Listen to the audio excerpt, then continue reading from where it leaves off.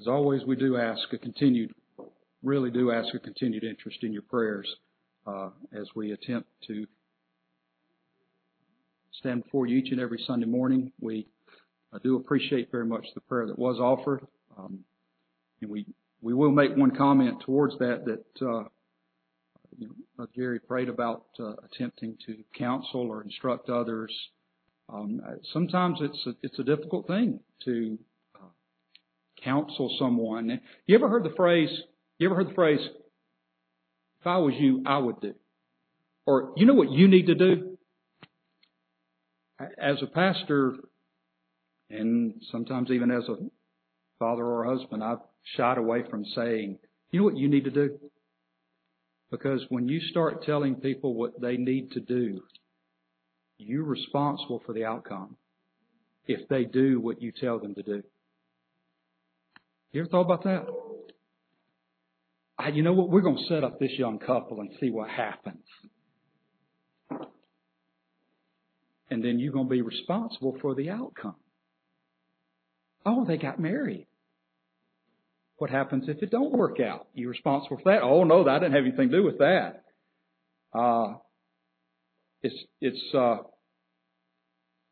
There's a difference between counsel, S-E-L, and counsel, C-I-L. And one is giving of advice, and the other is laying down law.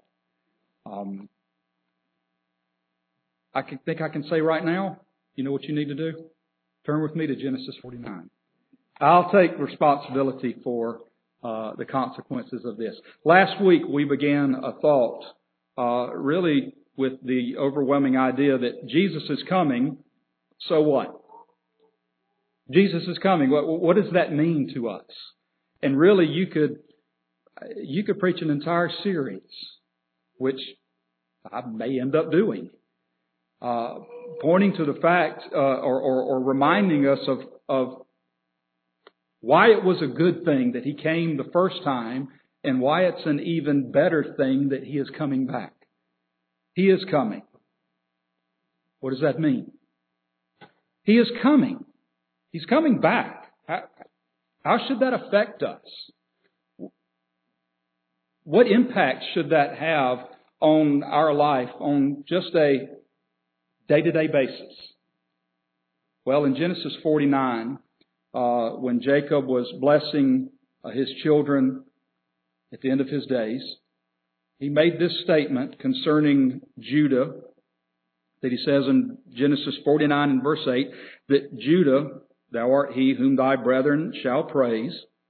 He reminded in verse 10 that the scepter shall not depart from Judah, nor a lawgiver from between his feet until Shiloh come, and unto him shall the gathering of the people be. A scepter shall not depart. In other words, a kingly presence shall not depart from Judah, and a lawgiver, what you ought to do. I had no intention of tying that together. But a lawgiver, what you ought to do, shall not depart from his feet until Shiloh come. So Jesus is coming. How good and how great is that? We looked at one portion of that a little bit last week. We want to kind of continue with this because the thing is, the scepter, the kingly reign, the authority shall not depart until Shiloh come. And essentially, upon Shiloh then will be the kingship, and upon Shiloh will be the authority. I'd like to notice Hebrews chapter 1. The Apostle Paul writes in Hebrews chapter 1, he's actually quoting Psalm 45, verses 6 and 7. Psalm 4, 5, 6, and 7. 45, verses 6 and 7. Paul is quoting here in Hebrews chapter 1, verses 8 and 9. He says in verse 8, But unto the Son, he saith, Thy throne, O God. Notice the Son is called God. Thy throne, O God, is forever and ever. How long is the throne of Christ going to last? Forever and forever. And really, how long has He been a king? forever and forever. See, when He was born King of the Jews, He was a king to start with. He was born King of the Jews, and when He comes back, He shall be seen as the King of kings and the Lord of lords. Thy throne, O God, is forever and ever. Notice this, a scepter of righteousness is the scepter of Thy kingdom. Thou hast loved righteousness and hated iniquity. Therefore God, even Thy God, hath anointed Thee with the oil of gladness above Thy fellows. Every king in the Bible was in some way or some manner anointed to be king. There was a public declaration or a public recognition that this individual was to be the king, at least for that period of time, over Israel, over the 10 northern tribes and the 2 southern tribes. In some way or another, there was a public outcry, a public recognition, this is the king. Now, the Bible here says, in quoting Psalms, but there's an allusion to other passages as well, that God has anointed Him with the oil of gladness above His fellows. We may get the idea then that this maybe is just some physical anointing of oil like they did in the Old Testament, but it goes beyond that actually. We need to remember that a lot of times the things that are done in the Old Testament were symbols or pictures or types of something greater that was to come. Notice for me in Acts chapter 10. In Acts chapter 10, verse 37. Well, verse 36. I like this one as well. Acts chapter 10 and verse 36 says, the word which God sent unto the children of Israel, preaching peace by Jesus Christ, He is Lord of all. That word, I say, ye know, which was published throughout all Judea, and began from Galilee after the baptism which John preached, how God anointed Jesus of Nazareth with the Holy Ghost and with power, who went about doing good, healing all that were oppressed of the devil, for God was with Him. So wait a minute, I thought He was anointed with oil, and here it says He was anointed with the Holy Ghost. Which one is it? It's both. You turn to the Old Testament and you read about that oil that filled that 7-handled lampstand, that fueled light, that filled the tabernacle. The oil in the Old Testament is oftentimes emblematic or representative of the presence of the Holy Spirit. What gives us the ability to understand the Bible? It's the enlightenment of the Holy Spirit. What has allowed you to see God as a great and mighty God? What has allowed you to see Jesus Christ as ruler and Lord of all? The Holy Spirit. It's not been my teaching. My teaching is pathetic. It's not been your understanding. Because human beings will attempt to explain away what they don't like to be real. Not what they don't understand, what they don't like. He has anointed Jesus Christ, not just with some material oil, but without measure, the Bible will tell us. Without measure, He has anointed Him with the Holy Ghost. And when He says without measure, it's just another way of the Bible saying unlimited. You and I have been given a measure, as the Bible says, a measure of faith. There's a bit we've been given. We've been given a measure of understanding. There is a little bit we've been given. The Holy Spirit is with us with measure at times, because there are times when we feel to be alone and without God, though we really aren't. But Jesus Christ has been given it without measure. So with that in mind, with that thought in that concept. Thy scepter is a scepter of righteousness. You've been anointed with oil of gladness above thy fellows.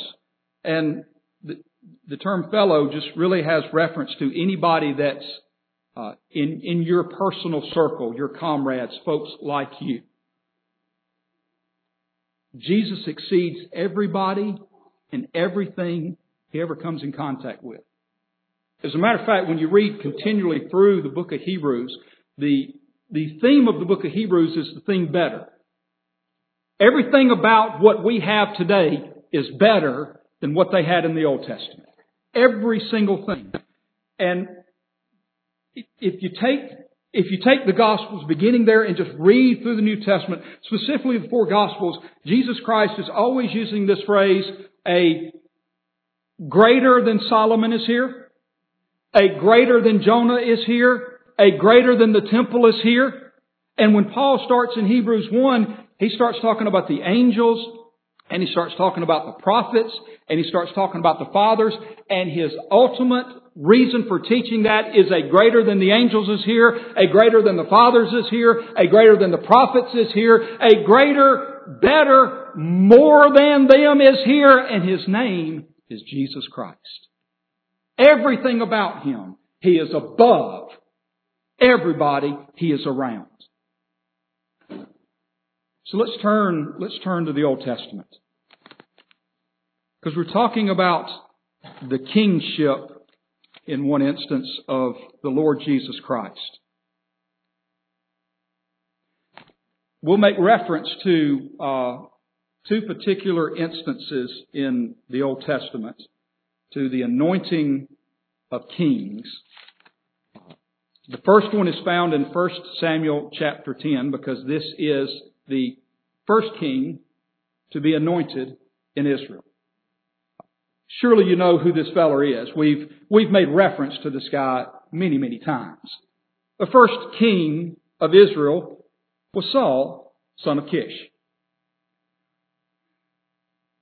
Saul was requested by the nation of Israel. Maybe not in name, maybe not in person, but just in general practicality. See, over here in Genesis, God makes a promise. God makes a promise that the scepter shall not depart, nor a lawgiver from between his feet, until Shiloh comes. So, Israel, hang on, Shiloh's coming. In other words, church, Jesus is coming back. Right? Hang on. But He's not here today. May not necessarily be here tomorrow. May not be here next week. At the time that this is written in Genesis, it'll be 1,600 years before Christ comes. And since He came the first time, and Peter writes to us, in the last days there shall be scoffers saying, where is the promise of His coming? It's been another 2,000 since Peter wrote that. What seems to be the problem then with human beings? The problem with human beings is not understanding sometimes. The problem with human beings is not listening sometimes. The problem with human beings is impatience.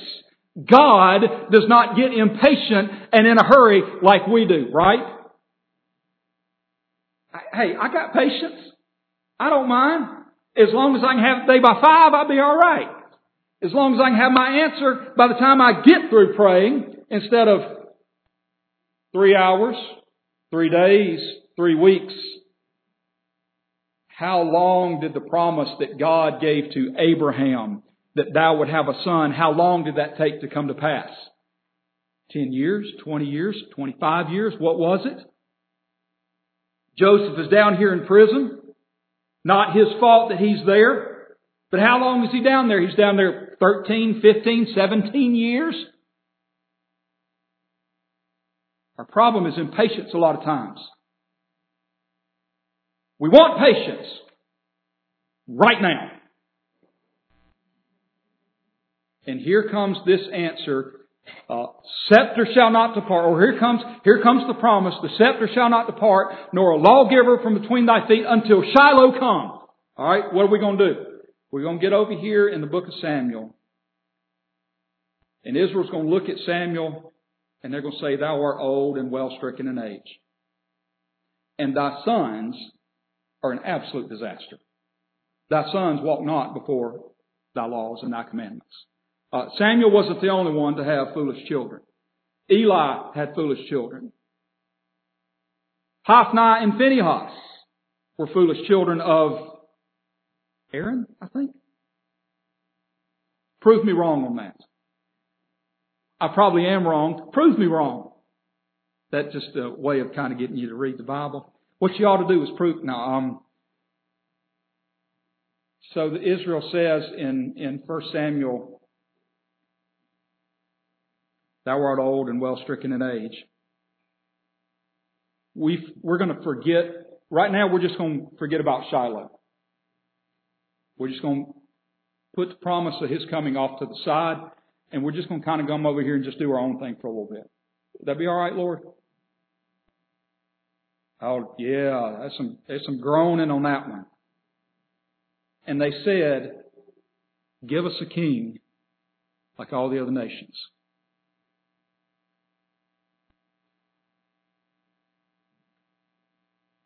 When we get through reading about King Saul, not only King Saul, we're going to read this reference about King Saul. In a little bit, we'll read a reference about King Jehu. We're not going to delve into their lives. That's not the purpose of this. But we are going to notice something, that Saul and a lot of these kings are representative of man-made kingdoms. Many of them did not reign very long. Well, I kind of struggle with how to present this one, because Saul was king until the time he died. But shortly into his kingship or into his reign, the anointing of God was taken from him. So he really was only king in position.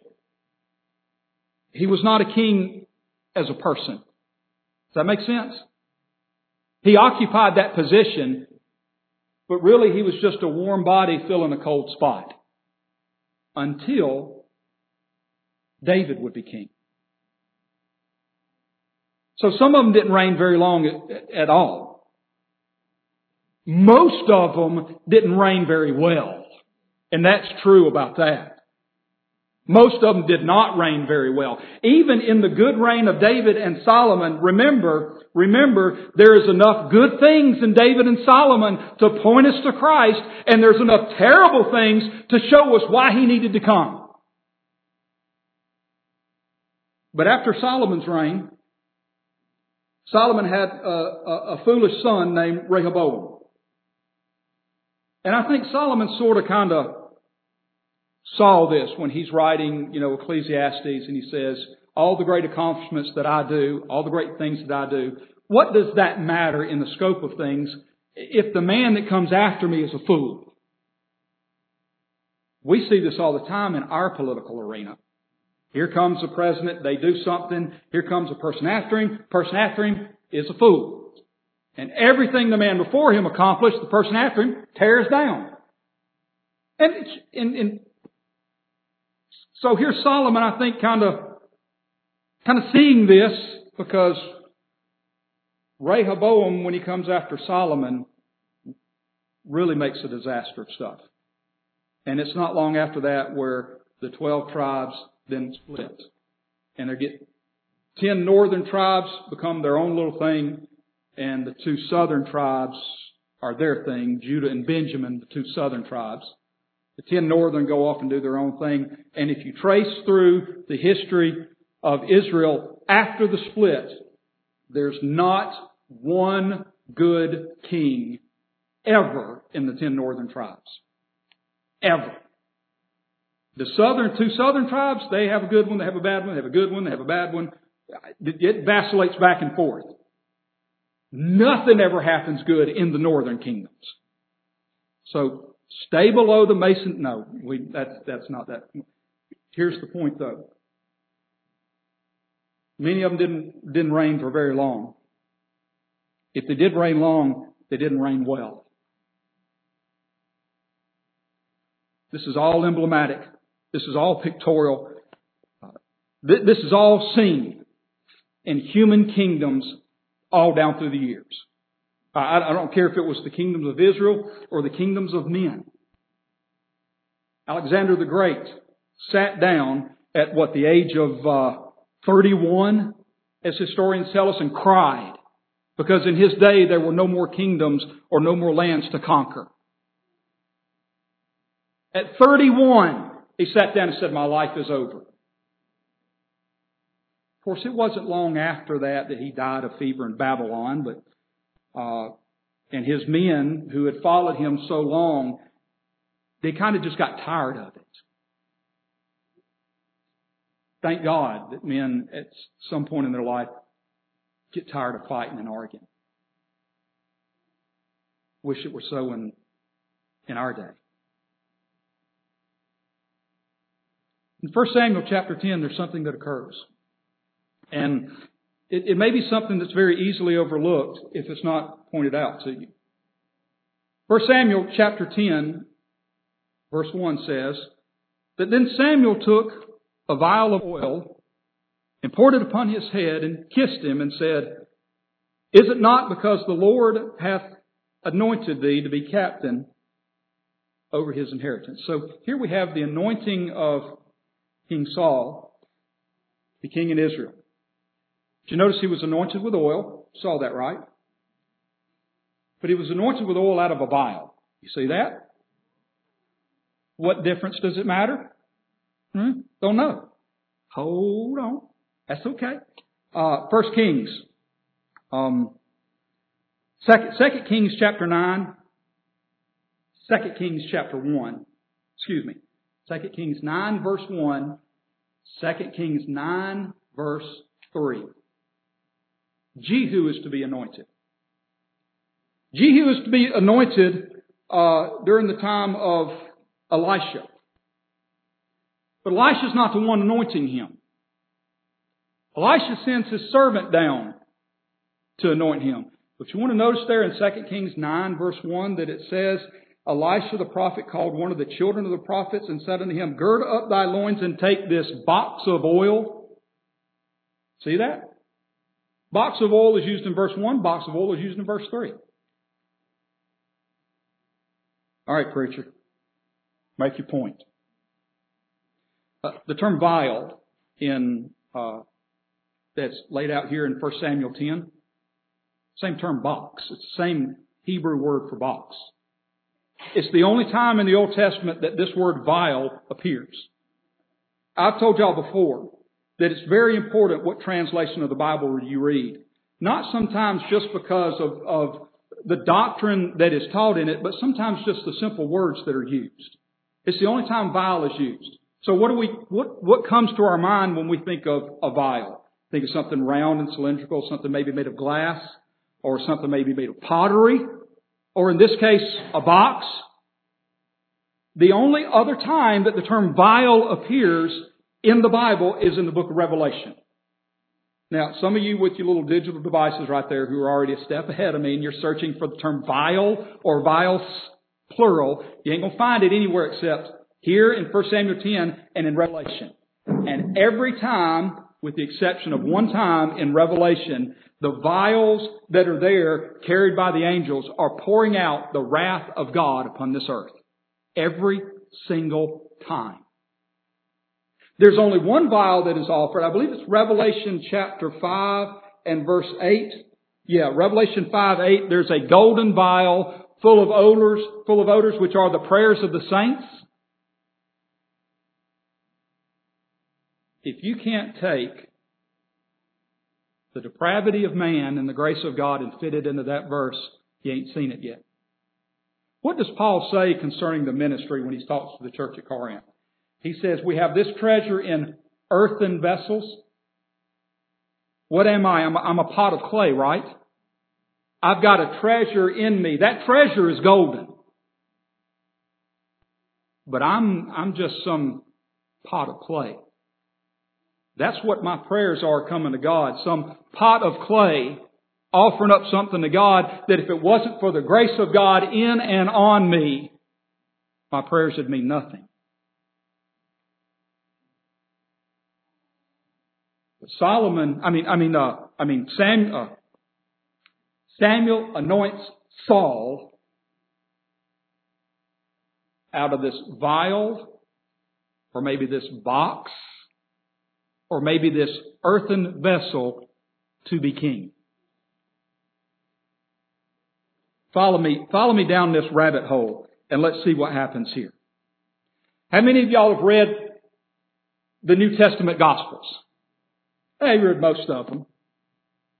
How many of y'all have read about the times that Jesus Christ was anointed by people in the New Testament? Matthew chapter 26 verse 7 says, Matthew 26 verse 7 says that there came unto him a woman having an alabaster box of very precious ointment and poured it on his head as he sat at meat. And some folks objected to this. Remember that? Notice what Jesus says about this. Verse 12 of Matthew 26. He says, for in that she hath poured this ointment on my body, she did it for my burial. See that? Notice that? All right. Mark 14 verse 3 says, and being in Bethany in the house of Simon the leper, as he sat at meat, there came a woman having an alabaster box of ointment of spikenard, very precious. And she brake the box and poured it on his head. Mark 14 verse 8 says, she hath done what she could. She is come aforehand to anoint my body to the burying. Are you following me with this? I'm following you, preacher, but I'm just blind as a bat. Hang on. Shiloh's coming. Luke chapter 7, verse 37 and verse 38. Y'all little digital fingers just clicking away. When you find it, say amen. Most of us are there. And behold, a woman in the city which was a sinner when she knew that Jesus sat at meat in the Pharisee's house brought here we go again, an alabaster box of ointment, and stood at his feet behind him weeping, and began to wash his feet with tears, and did wipe them with the hairs of her head, and kissed his feet, and anointed them with the ointment. A lot of things going on here.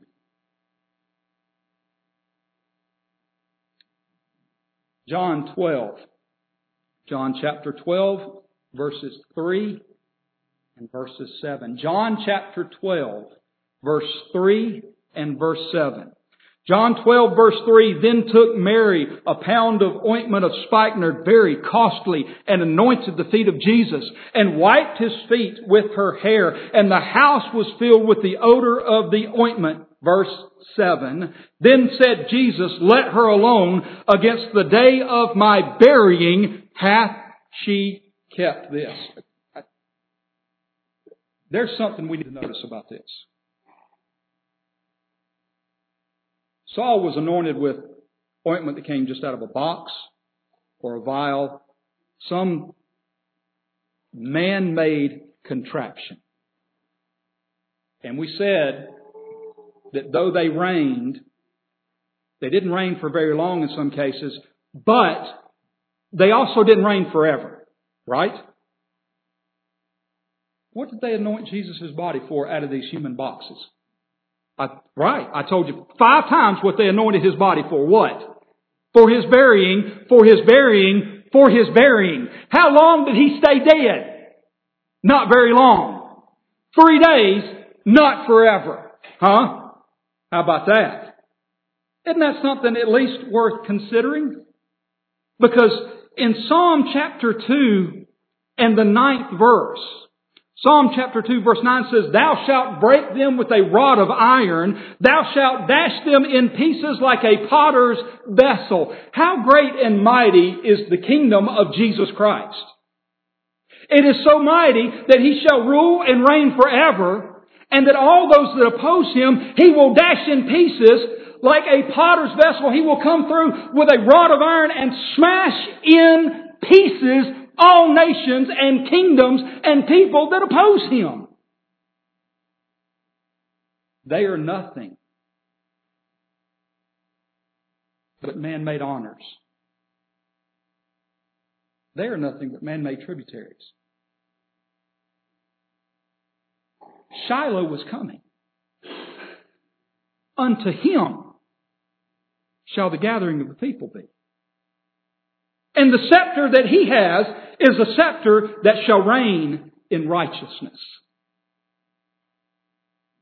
And when He went to the grave, He went there 3 days, and that was enough.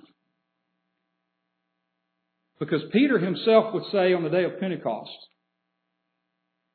that God has raised His Son from the grave because He was not worthy that death should be holden of Him. He conquered death, destroyed death, and smashed it in pieces. The reason that we can lay ourselves down at the day of death and close our eyes in peace is because Jesus Christ our Savior has already crossed that river for us. He has already gone into the grave for us, and He's already come out of the grave for us, having defeated death, hell, and the grave, and the devil himself all at one time. And when He comes back the final time, the last enemy that shall be destroyed is death itself, that you shall see that death will forever be gone. Why? Shiloh is coming.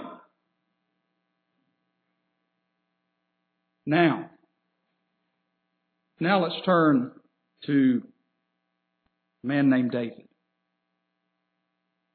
1 Samuel chapter 16. In 1 Samuel chapter 16, Saul is sent to house of Jesse. He's sent to the house of Jesse in 1 Samuel 16 to anoint the next king over Israel. The anointing has been taken away from Saul and be given to David. Here, Samuel gets to Jesse's house, and Jesse parades before him 7 of his children.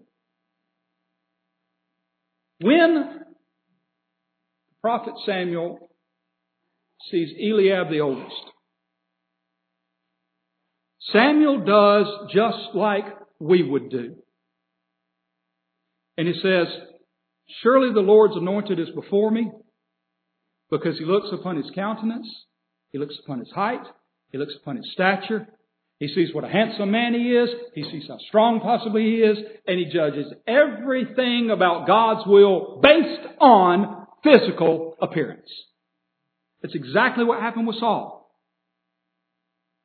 Saul was chosen to be king not because he was good, not because he was great, not because he was a man after God's own heart, not because he was a good leader, but because he was head and shoulders above everybody else, looked handsome, was beautiful, and everybody liked him. And yet the day that Samuel the prophet showed up to anoint Saul, they couldn't find him. Remember that? He was hidden. The Bible tells us where he was at. It says that he was hidden among the stuff. You know that was in the Bible? Did you know that phrase was in the Bible? He was hidden among the stuff. How much stuff is in your life that you're hiding under? The Lord tells Samuel the prophet, look not upon his height, look not upon his stature, look not upon his countenance. He says, for God judges not as man judges. Man judges on the outward appearance, but God judges on the heart. So then where's the one you want to be king? Because if this is not it, who is he and where is he at? It's a nobody. It's somebody that nobody else would have wanted. It's just a little lad who's down here in his father's pasture caring for sheep. But you don't want that kid. He's a nobody. There is somebody that uses nobody. And God is a somebody. And He's always got room for nobody. That's you. That's me. There was a time when this baby was born to a poor family, a bunch of nobodies, in a little nowhere place, a little stable. Nobody paid attention to it. Nobody important except the God of glory. And if nobody ever pays attention to you except the God of glory, you've got all the attention you'll ever need. And it says here in 1 Samuel chapter 16 and verse 13 that then Samuel took the horn of oil. Now wait a minute, did you catch that?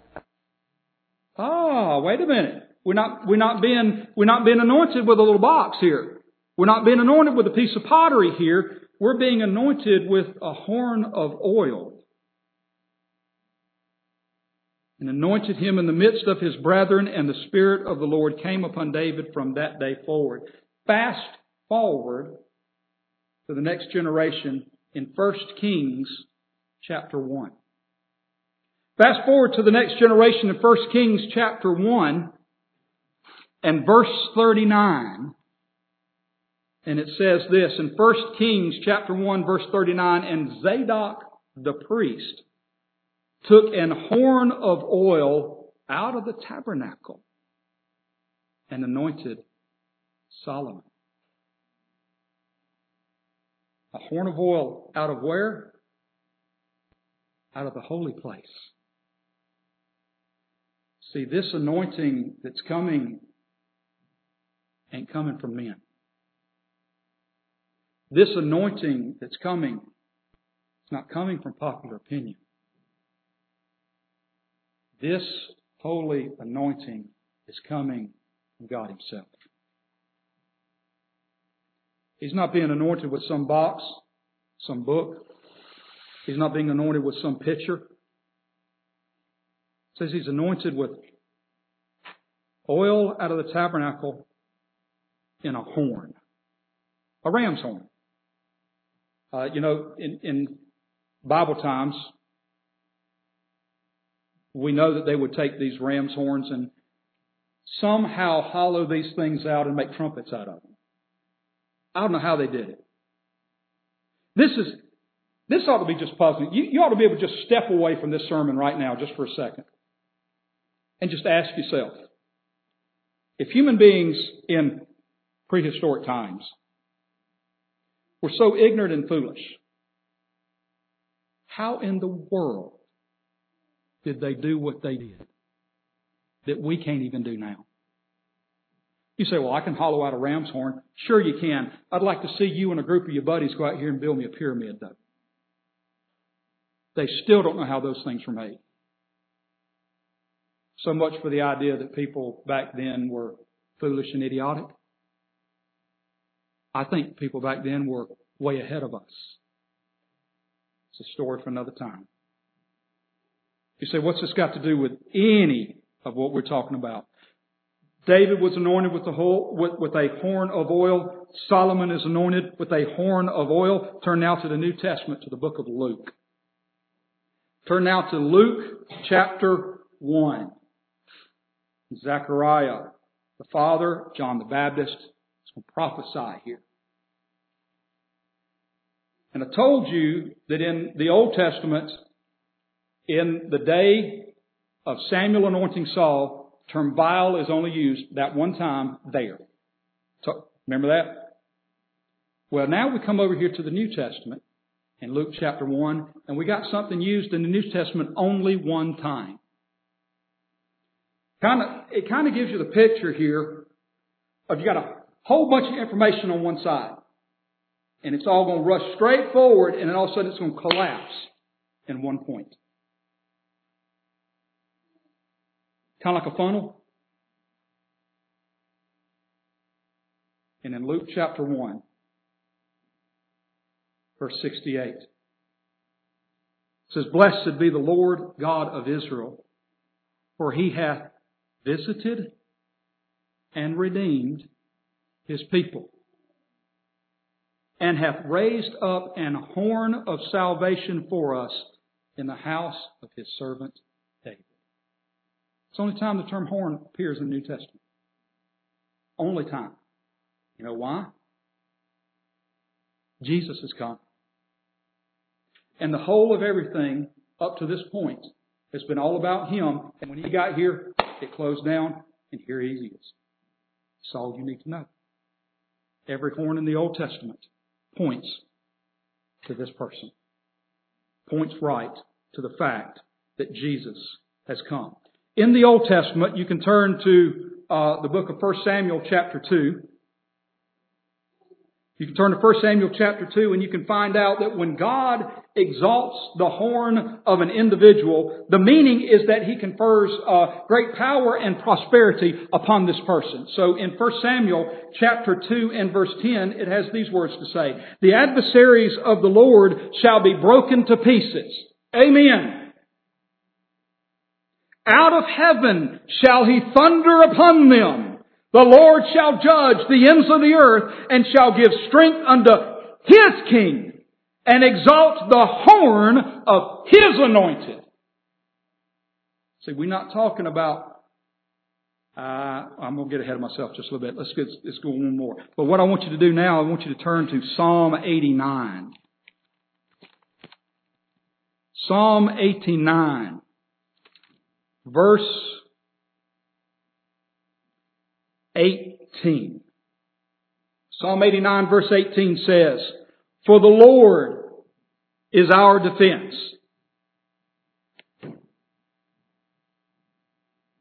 and the Holy One of Israel is our King."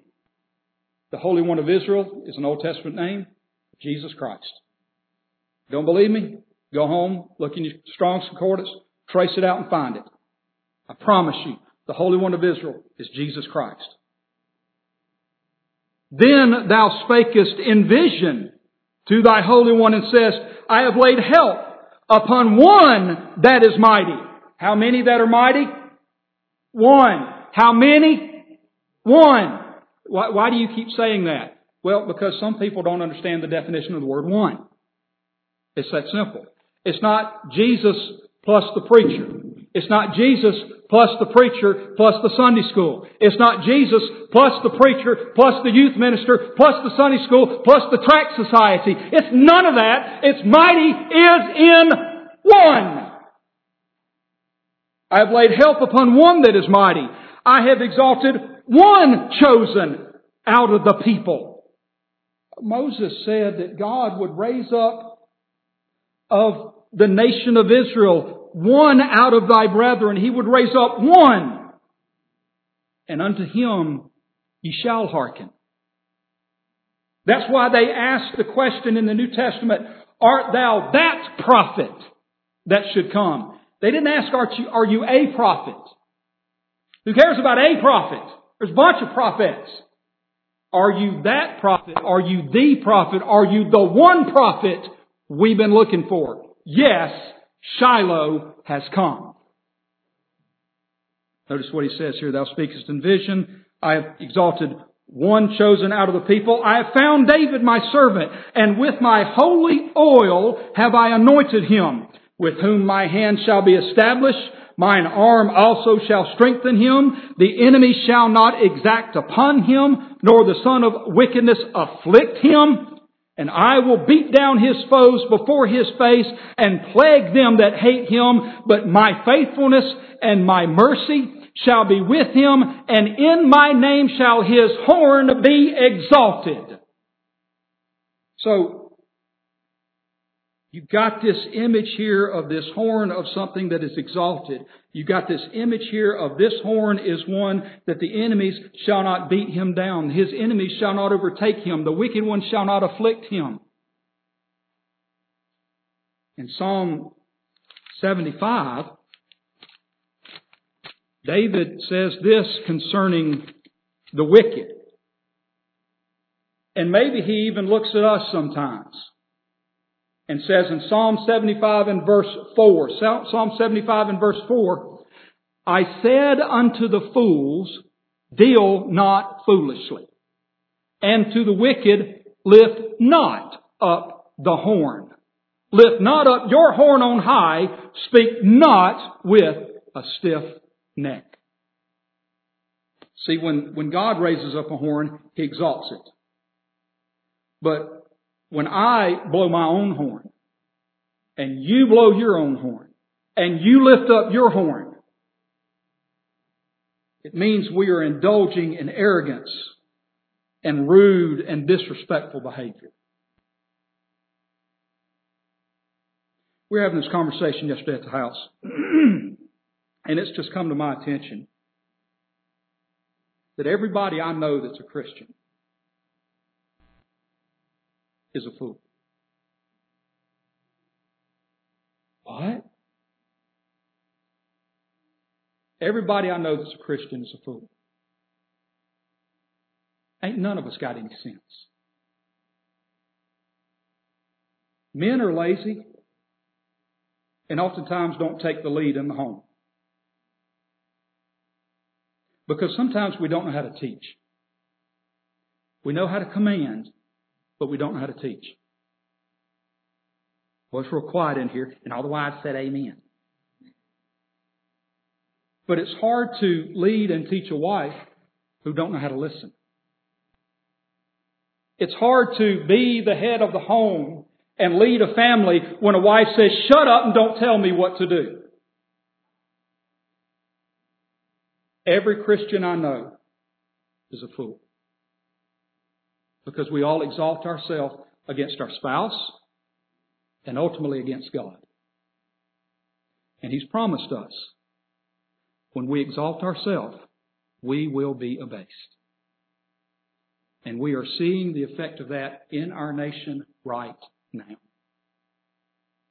Because as she stands up and says, don't tell me what to do, and he refuses to lead, now we got this generation running around out here who don't like anybody and anything.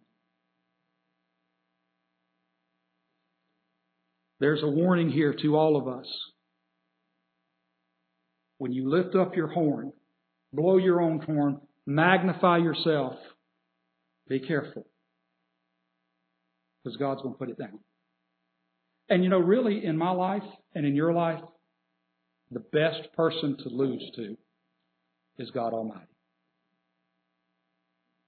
When He breaks us down and He brings us down and He brings us to repentance, that's the best place we can ever be at. Notice this. Horns in the Bible not only denote that God has raised up something and He's prospering something, but horns in the Bible often represents powers of political armies and powers of political people. So you can turn to Daniel chapter 7 and you can read all about these goats and these rams and the 4 horns and the 3 horns and things like that fight against each other there in Daniel chapter 7. These nations that rise up. You can even read about it in Revelation. You know, and it'll tell us in Revelation the 10 horns are 10 kings. So it's fairly kind of straightforward.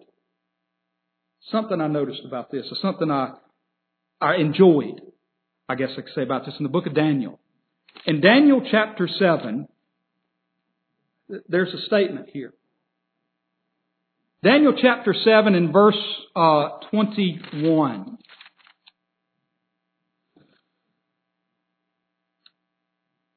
He says, I beheld, and the same horn made war with the saints and prevailed against them. You know who the saints represent here? Saints represent saints. You said it's just kind of straightforward with this. In other words, in our day, have you ever noticed that everything gets to be accepted in this world except the teaching of Christ? Everything gets to be defended in this world except the teaching of Jesus Christ. You start talking about Confucius, you start bad-mouthing Muhammad, you start bad-mouthing Buddha, you start bad-mouthing all the rest of these pagan false gods out here, and guess what? Your head's on the chopping block.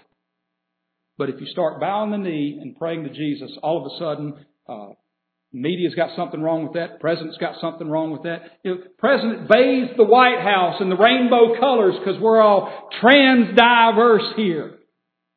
Well, we're all diverse except the Christians. And if you didn't catch what I just said, you've missed what they teach. They're not teaching diversity, they're teaching conformity to them. Because if you really accepted diversity, you'd also accept the Christians. See that? Daniel chapter 7 reminds us that this horn, the horns of the men of this world, the horns of the powers of this world, they are at odds against Christ. And they will make war with us. But listen to what this verse says. This verse says, I beheld, and the same horn made war with the saints and prevailed against them until. Oh, don't you like that word? Don't you just love that word, until? Until the Ancient of Days came and judgment was given to the saints of the Most High, and the time came that the saints possessed the kingdom. This world may overtake us for a little bit. They may shut our churches down. They may push us into the forest. They may hang us from the trees. They may draw and quarter us. As is said in Hebrews chapter 11, that many of the saints lost their lives. They were beheaded. They were crucified. They were hung upside down. They were dropped in boiling oil. Take your pick. All that will continue until the great horn, God Almighty, comes in the last day and dashes them in pieces like a potter's vessel and sets everything right. There is no horn, there is no power, there is no political enemy greater than God Almighty. Moving on. Horns that we're talking about here. Now, I'm very quickly running out of time, so I want to get a couple of things here on this. But as you approach this tabernacle, as you approach this tabernacle that Israel had in the wilderness, remember out in front of that tabernacle there's this brazen altar out there where they offered these sacrifices on it. This square object out there. On the corners of this square objects were things that looked like animal horns. They're the horns of the altar. The Bible tells us that in example Exodus 29 and verse 12 that they took the bloods of the bullocks and they sprinkled them on these horns. But the Bible also tells us in Psalm 118. In Psalm 118, the Bible tells us, notice Psalm 118 verse 27. God is the Lord, which hath shewed us light. Bind the sacrifice with cords, even unto the horns of the altar. That's a pretty gross image, actually. Do y'all actually realize just exactly how gross Old Testament worship was? I mean, by the time they got done with worship that day, it was a filthy, disgusting, nasty mess. You know, you have these priests up here slitting the throats of these lambs just as fast as they can. You know, they got a slit one for every family in Israel. There's 3.5 million people out there. This is not that we're just doing one thing, one for every family, or one for the nation of Israel. I mean, this is an involved process, and blood's flying everywhere, all over the priest, all over the ground, all over the altar, just everywhere. And now we throwing something up here on the fire and setting it on fire, and then we're taking this other thing and we're putting it up on the altar and tying it up on here. And all Israel gets to see this dead animal hooked up to the horns of the altar.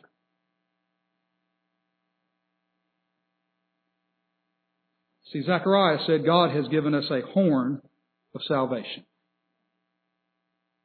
We talk about the politics in the Bible. We talk about kingdoms in the Bible. You know, the Republicans may lose again. The liberals may lose again.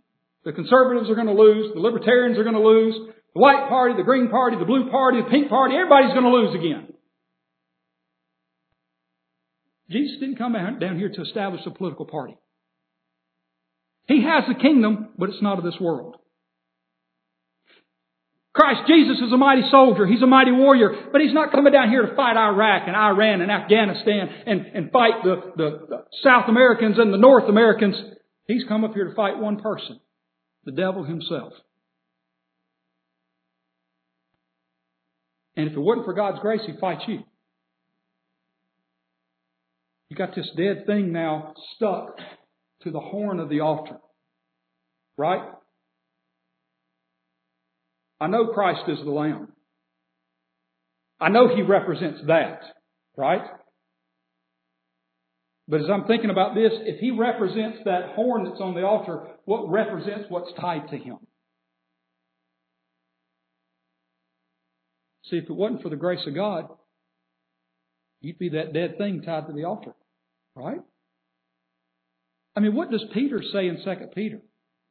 But concerning Jesus Christ, when He came, took our sins in His body and nailed it to the tree. You see, just as this dead thing is tied to the horn there on the altar, you and I are tied to Christ for the rest of our life. We are tied to Christ because God chose us in Him before the foundation of the world. We are tied to Christ in that Christ came down from heaven not to do His own will, but to do the will of Him that sent me. And this is the Father's will, that of all He has given me, I should lose nothing, but raise it up again at the last day. We are tied to Christ forever. For when Christ went to the cross, we went with Him. When Christ died, we died in Him. When He went to the grave, we went with Him. And when He was raised again the third day, we were raised with Him. And when He went back to heaven and sat down at the right hand of God, we sat down with Him. We are tied to Christ, this horn of our salvation, forever. The very idea that an individual can lose what God has done for him is foolishness. It's heresy. The very idea that you can undo the doing of God. Well, maybe you shouldn't blow your horn in that direction. I'm going to give you one more. In 1 Kings,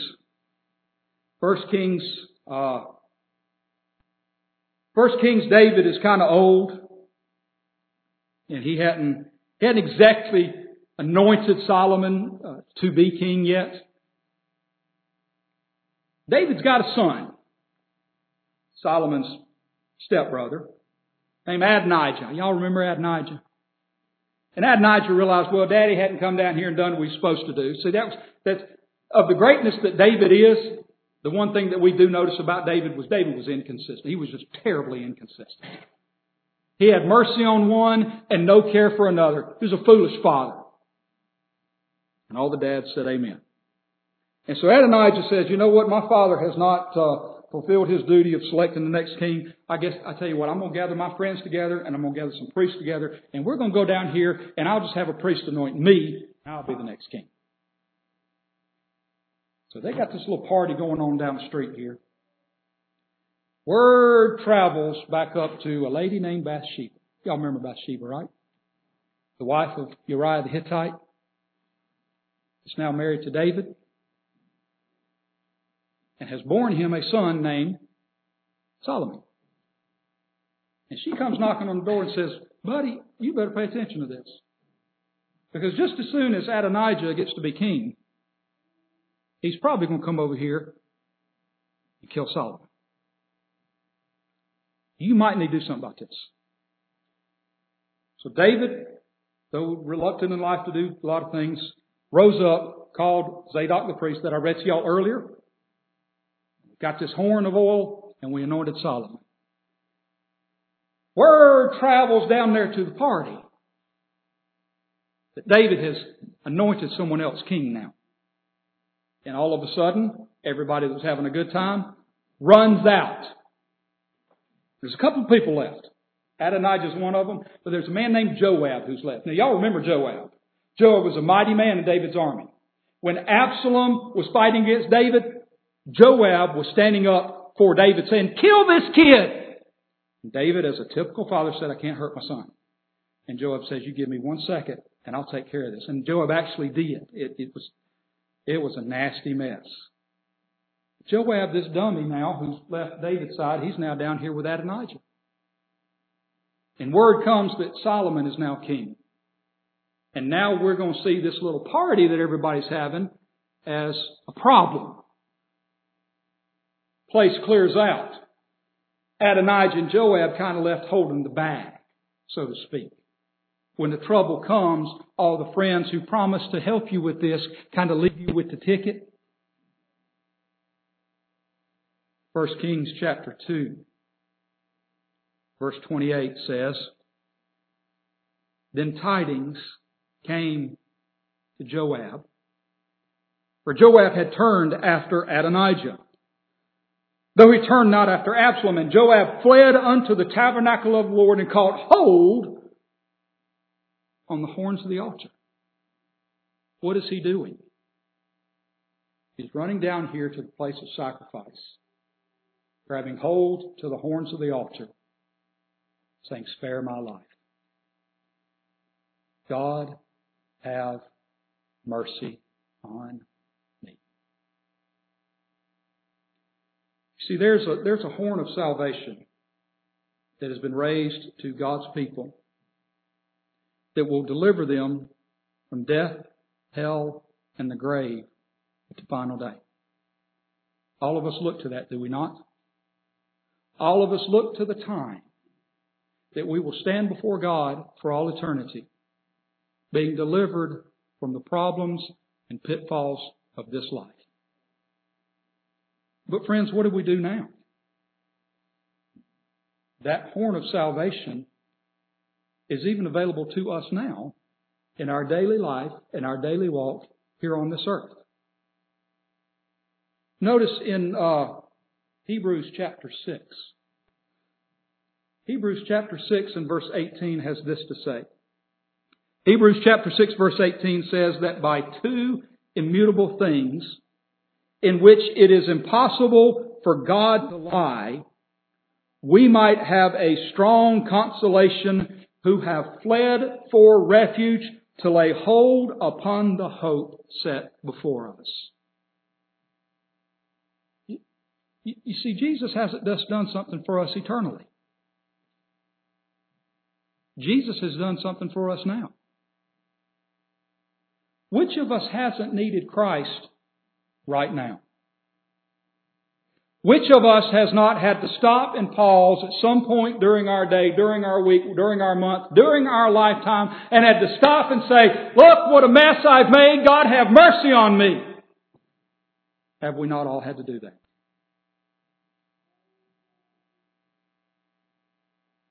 We have to be careful. We have to be careful for wanting mercy for ourselves and not mercy for others. Here is this horn of salvation. Here is this horn of deliverance. And if you call upon Christ and say, Christ, have mercy upon me, a sinner, what should I do? Well, I know what you did. You ever noticed how we like to,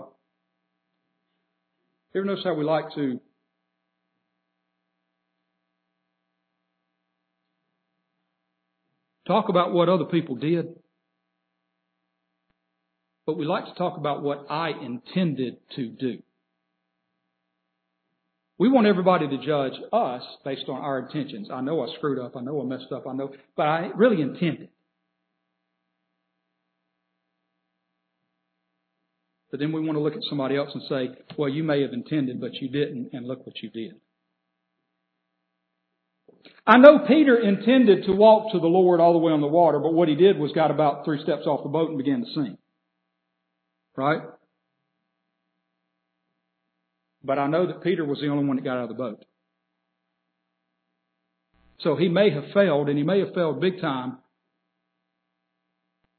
but everybody else failed to even do anything. Jesus is coming. He is coming in the end to deliver us from this wicked world. But the good news is to His people, He's not just coming in the end, He comes to us each and every day. He comes to us in our darkest time and in our darkest hour, in our roughest trouble, in our roughest turmoil. He walks upon the water of that which is billowing high over us, and looks down and says, it ain't so bad up here. It ain't so bad where I'm at. Jesus is coming. So what? Jesus is coming. Amen. Ain't it great? Thank you for your good attention.